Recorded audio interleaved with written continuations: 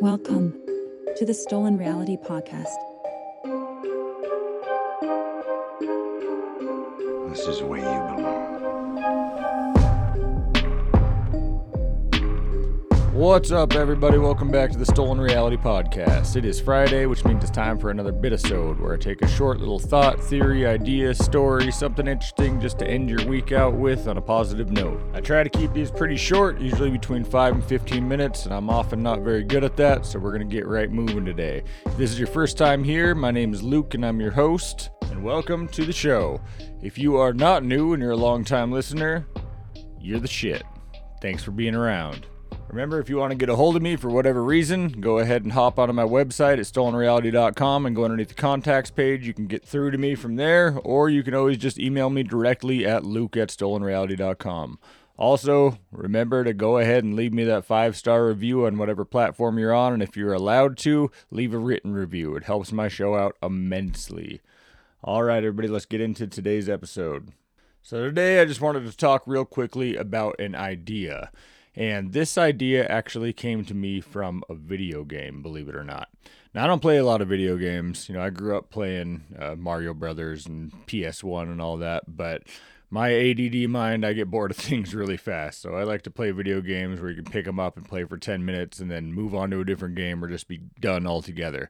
I haven't actually played through any modern games in quite a while. I think I finished Tomb Raider, and I think I finished the original Evil Within. And then that's probably about it. There might be another. Oh, I did finish Last of Us. But if you don't play video games, you have no idea what I'm talking about, and that's okay. But just for reference, if you don't play modern video games, you're pretty much playing through like a 40-hour movie a lot of the times, depending on how long the game is. But they are made in these very beautiful ways nowadays with amazing graphics and very in-depth storylines that you're playing through. So these next-gen video games have kind of turned from run around and smash some buttons to essentially playing these giant sagas and epics, which is really amazing. But like I said, it's hard for me to stick through something that long without losing interest in it halfway through. But recently I saw a advertisement for an upcoming game, and it looked like something that was right up my alley. This game is actually a sequel to a game that was already out. So I looked at the original game that had already been released a couple years ago, and I read the backstory of it, and then it just sucked me in. So I started playing this game, and it's kind of blown my mind. It was a very amazing idea, so that's what I want to talk about today. So this game that I'm talking about is called Hellblade. Now the name Hellblade is automatically like conjuring up images of fighting demons and all this stuff, and that's kind of along the lines, but it's much, much deeper than that. So I'm going to give you a little backstory and then tell you why I'm spending my time today telling you about a video game. So in Hellblade, you play a character named Senua.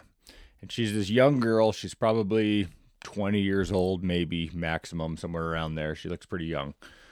But she is a Pict. And if you don't know who the Picts are, they were a group of people who lived around Britain and Scotland back in like the early Viking days, so a long time ago. But they were a hardcore warrior people, very tattooed and painted. In fact, a lot of times they would paint themselves blue.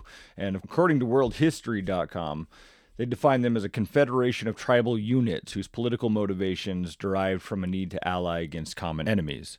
So essentially they were a group of warring tribes of people. So, we all have the idea of what Vikings were. For all intents and purposes, they were essentially just like that. They just came from a different area. Very hardcore, very strong people. Their history in itself is pretty amazing. Maybe I'll dive into that at some point, but that's not actually what we're talking about today. So in this game, you play Senua, who's this young Pict woman, and you start out on this boat that has been crudely carved out of a log. It's pretty much a hollowed out log, and you're paddling your way down this river. On the banks of the shores on both sides of this river that you're paddling down are these dead people stuck up on pikes. And at the very beginning, as you're paddling and as you see the back of Senua's head, because this is done in the third person, you're hearing a bunch of whispering voices. And the first voice to speak actually breaks the fourth wall and talks to you as the player. And it says, "Oh, you're here with us. I'll talk quietly so I don't wake the others." As this voice is giving you a little bit of juxtaposition, although there's not a whole lot being told at the beginning, because kind of the whole point of the game is to piece everything together as you go, you start to hear other voices that come into play. So as you're paddling down this river and there's all these dead bodies on the sides, some of them will whisper very negative things and some of them will be very positive. And they'll say things like, that's going to be you, or why are you going this way? Or other ones will argue against them and say things like, she needs to do this. She's doing the right thing. So you can kind of see where this is going. This young pick warrior girl has schizophrenia. Now, as you're playing this game, you're building this storyline through her memories and through her delusions. Now, bit of a spoiler alert here. I'm going to tell you how this game goes. So if you want to play the game, you might not want to listen to this episode till afterwards and hear my thoughts on it. But there's not like big backstory cutscenes and stuff like you'd see in a lot of movies and a lot of games. You're learning everything you're learning by walking up to runes and unlocking the memories of one of your friends, and also by listening to the voices and what they tell you about what she's doing as you're playing along through this. So when you're first starting out, it's actually very confusing, and they did that on purpose. But what you come to find out is this. So as a young girl in this Pick tribe, Senua was born into a family of a mother who was a seer. She was a holy woman, and she had the gift to talk to the dead and talk to spirits. And she was seen as somebody who had a gift, and everybody loved her for it, except for Senua's father, who was a warrior. He thought that she had a curse, and so he took it upon himself to rid her of this curse and burn her in front of Senua. This caused Senua to obviously have some pretty big mental problems. So we know now that, looking at it with modern eyes, Senua's mother actually had schizophrenia, and schizophrenia can very well be passed down inherently. And so she inherited this schizophrenia from her mother. So growing up, she had a pretty rough time, dealing with schizophrenia. And she only had one person that she ever met who really accepted her for who she was. And it was this young boy, of course, that she fell in love with. Well, at some point, while she's living with this young boy, her schizophrenia is getting worse, and she decides to actually exile herself for a year from her tribe. So she goes out and spends some time in the woods, and she ends up meeting this other man while she's out there, who becomes her very close friend and confidant. This man had spent a year being a slave to the Vikings. He had been captured, and he had eventually escaped. But after spending so long with them, he had learned all their customs and their ways and about the Viking gods and their lore and everything like that. So Senya's out, exiled herself into the woods until she feels like she's ready to come back. So she comes back to her love, and everybody's dead. The Vikings had come and raided her village and killed the love of her life and slaughtered everybody. So, of course, for our poor little Senua and her schizophrenic brain, this did not make her much better. So after having spent time with her friend in the woods who told her all about Viking lore, she got it in her head that since her love of her life, since her boyfriend, essentially her husband, got killed by these Vikings, that he was doomed to spend his eternity in the Viking hell, and that's where his soul would go, since he was sacrificed by them, essentially. So Senua remembers her friend in the woods telling her that the only person that has the power to resurrect people from the dead was the goddess Hel down in Helheim. So she makes it her goal to go and save her boyfriend's soul from hell. So when the game first starts out and you're paddling along this very crude boat, you actually have his skull in a bag hanging off the back of your hip, and you can see it breathing as part of her delusions. And it's with you throughout this whole game. So the whole point of the game is that she's traveling up to the Northland so that she can find Helheim and either go defeat the goddess Hel or convince her to resurrect or give her back the soul of her boyfriend. So that in itself is a pretty epic storyline, but it gets better from there. So as you're going through, of course, you're piecing things together and you're finding things that spark memories and you're learning the story as you go through. But another thing that happens is called the darkness. So a lot of these voices, some of them are positive and some of them are negative, but they're all kind of part of Senua's cracked psyche. But then every once in a while, things will get bad. And so you'll be walking along and it's a sunny day or whatever, and the world will get very dark and it will seem kind of disorienting. And it will start to kind of close in on Senua. And then out of nowhere pops these essentially monsters, these Nordic-looking woodland creature monster things, and you have to pull out your sword and fight them. That's the combat side of the game. The game's mostly puzzle-based, trying to figure things out as you go, but there is this combat element to it. It's very apparent right off the bat that this darkness is not an external force, but it's coming from inside of Senua. And every time you lose to this darkness, it grows in her. So it portrays this by having this kind of black stain on her arm. And if you get defeated by these monsters, it will grow up her arm, and eventually if it reaches your head, you're in big trouble, and you've been taken over by the darkness. So you learn that Senua went off and exiled herself to essentially get rid of this darkness, and she did, which is why she came back. But of course, once she came and found her dead lover, that darkness has been encroaching back in on her. So you have to fight it as you go along, and it can pop up just kind of randomly. And then on top of that, and this is another really interesting thing they did with the game, is all the Nordic gods and beasts that she has to fight throughout her saga. So you'll be walking along, and you'll have to go to the place of Surt, or you'll have to deal with all these different gods as you kind of walk into their lands. But they did a really good job of it being very ambiguous of whether or not this is something coming out of her head or something that is like an actual deity that you're fighting against. So, for example, sometimes when you're going up against the god of illusions, essentially, you're walking through and you'll see these figures that they look like these Nordic monsters, and as you walk closer, you see that it's just something that's been made out of sticks as like an effigy to these gods. And then once the battle starts, these things come to life. So there's this kind of question this whole time in this game of how much of this is real and how much of this is just Senua's delusions. As you go farther in the game, of course, you learn more backstory, and her darkness gets stronger and harder to beat, and portrays itself in different ways to you.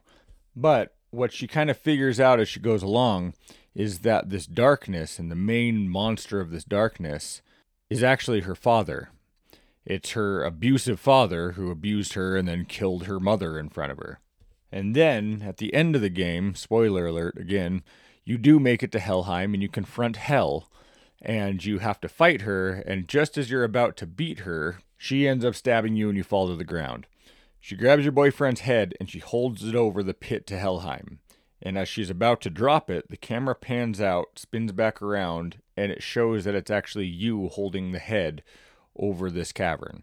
And then you drop it, symbolizing that you've understood that it's been you that you're fighting against all along, and that you finally choose to let him go. So that's kind of the basic storyline. Of course, there's a little more to it than that, but that's the general overall idea of it. But I think that it is probably one of the most interesting ideas that I've ever heard. And the way they made the game is just phenomenal. For one thing, they actually did motion capture on real actors, so it looks really good. But more importantly, they have a disclaimer at the beginning of this game that they worked with patients with actual schizophrenia, and they worked with psychiatrists and psychologists who work with patients with schizophrenia to make this as accurate as a representation of schizophrenia as they possibly could. Now, being somebody who's dealt with bouts of severe anxiety throughout my life, and probably borderline, I don't want to say publicly that I've dealt with borderline schizophrenia. I never went and got diagnosed or anything, but have definitely gone through some delusional stages at points in my life for sure. I can tell you that they did just a phenomenal job of a representation of what that feels like and how that can play out in your mind and what it's like to be kind of walking between two worlds. But it really got me thinking about that whole situation. The fact that people have probably always dealt with things like this, and nowadays we see it as a clinical diagnosis, but how would they have seen it back in the 1300s or before that, or at any time throughout history before we gave it a clinical diagnosis? And I think that these guys did a really good job of kind of exploring that idea. So again, kind of getting back to the storyline, her mother had schizophrenia, but was seen as a seer, because she's saying that she's hearing voices and people accept that in her and think that she's gifted from the gods, except for her husband, of course, who ends up murdering her. But on the other hand, Senua sees it as a curse and is hearing these same voices, but doesn't think she's talking to the spirits. She essentially thinks that she's speaking with demons. But they're experiencing the same thing, they just have different mindsets about it. Now, it looks like in the second game, Senua has, it hasn't come out yet. I think it comes out next year. But it looks like she has accepted these gifts, quote-unquote gifts, and now she's actually leading a tribe of picked warriors because she's able to communicate with the spirits. So it's going to be a cool extension of this idea. But it's a really cool kind of thought to play around with. That we have all these stories of these medicine people and these seers and shamans and all these different people from every culture has these people who could supposedly commune with the spirits and see the future and hear the voices of the dead and all these different things. And nowadays, what would we call them? We would say that they have schizophrenia. So I did a little digging to see if I could find if there's any evidence towards this.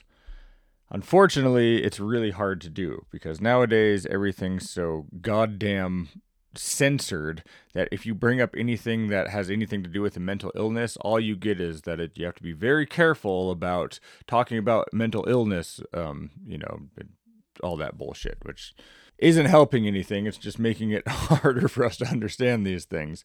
But everything, when I tried to look up, is there a chance that the old shamans and stuff had mental illness or had schizophrenia or were portraying signs of delusion, it would always say that we have to be respectful of people's cultures and that we can't necessarily say that because there was no clinical diagnosis back then. So I said, okay, that's not really the route to take. Let's just look at the history of schizophrenia. So I'm running short on time because I've already passed my 15-minute mark by a couple minutes. So I'm just going to briefly go over this. And I think probably someday I'll do a full episode about schizophrenia because it's something that interests me a lot. I worked with mentally disabled adults who have schizophrenia. I spent 2 years working in group homes with people like that. And it is incredibly interesting how people's minds can create their reality. So I'll probably jump into that at some point. So for now, I'm just going to tell you that, for one, I couldn't find any historical evidence that that's what was going on because it wasn't diagnosed back then. And technically, it wasn't even seen as a thing until 1908 when it was coined as a term. Before that, they had similar conditions like dementia praecox that was coined in 1809, but they didn't encompass exactly the same symptoms of schizophrenia, but essentially pretty close. So, since it didn't have a diagnosis before that time, we can't technically say anything before that was schizophrenia. So I said, okay, what are the actual symptoms of schizophrenia? Well, here's the symptoms according to the Mayo Clinic. Delusions, which are the false beliefs that are not based in reality. For example, you think that you're being harmed or harassed. Sounds like you could have a curse put on you, perhaps, right? Also, certain gestures or comments are directed at you, like you're hearing voices. Another delusion might be that you think that a major catastrophe is about to occur, maybe like some sort of prophet. The next symptom would be hallucinations, usually auditory, like, hearing a whole bunch of voices, but they can also manifest themselves as physical visual hallucinations. And while these aren't objectively real to the people around the person experiencing them, they are 100% real to that person, and they can actually have physiological and psychological effects, of course. Another symptom is disorganized speech and thinking. Sounds like speaking in tongues, maybe? Another symptom would be extremely disorganized or abnormal motor behavior. This can be anything from like being hard to do a task, but it can also be things like bizarre posture, which conjures up the image in my mind of the witch with the hunched back that doesn't stand correctly and lives out in the woods. And then the last symptom they have on here is just called negative symptoms, and this can refer to a whole lot of things, but specifically things like neglect of personal hygiene. Again, that old witch we see depicted. You ever seen the 13th Warrior? The woman who tells them to go into the earth? Like, this is just the perfect example of her, everything I've just described. Living out in the woods kind of with a hunchback and not bathing, but has this ability to communicate with the spirit, supposedly. So here's kind of my point with all this. I'm trying to wrap this up because I'm running long. First of all, the game was just amazing. So if you like video games, go play it. And even if you just like good storylines, maybe give it a try. But I really like this idea that maybe these seers and the shamans of the old days is what we would now call schizophrenia. Now, does that mean it wasn't real? Well, there's the big question. I think that's when it comes down to subjective reality. I believe 100% in demons and angels, and in spirits, and in ghosts, and a whole bunch of things that I've experienced. Now, maybe it's because I have some form of this, but I 100% believe in these things. So to me, it's kind of a chicken and the egg thing. Do people get diagnosed with schizophrenia, or at least, back in the day, because they're communing with the spirits or seeing something outside of what we normally perceive in reality, but it's actually there, but we don't understand it, so we give them this diagnosis? Or is it all out of their head? And like I say in a lot of my episodes, does it really matter? Because it's influencing these people to the point where it affects their lives and can actually have physical and psychological repercussions with them. But I think why this idea is so interesting to me is because whether these things are just things that come from crazy people's minds, or they're things that come from spirits and ghosts or whatever, there's been this cultural shift where nowadays, if you say that you're hearing voices and that you're seeing demons and that you can talk to the dead and tell the future, they put you on medication and pills. Back in the day, a long time ago, they would either revere you as a prophetess, or they would think that you're cursed by the demons and cast you out of their tribe. So I think it's really interesting how our reality builds our culture, but our culture also builds our reality. All right, so I went way over again, so I'm going to cut it here, but I'm going to have to now do a big deep dive into schizophrenia and the history of it and what it really means, because there's a lot we could go into, and there's a lot more I wanted to talk about, especially my experiences working with people who have these disorders, because I have some really crazy stories about them speaking with angels and demons, and some coincidences where you're like, wow, were they actually talking to somebody right now, or what is happening? So I would love to get into that at some point, but obviously not today. All right, everybody. So thank you for tuning in. I hope that you enjoyed that idea as much as I do. I think it's super, super interesting. It is the 4th of July weekend for the next 4 days for a lot of people. We got a long weekend ahead of us. Because of that, I know I didn't do a news episode last week. It's summertime. I'm staying pretty busy. I apologize for that, but I probably will not have another episode until Wednesday when I do the second part of that Titanic episode, because I rented a cabin and I'm getting the heck out of town for a little bit.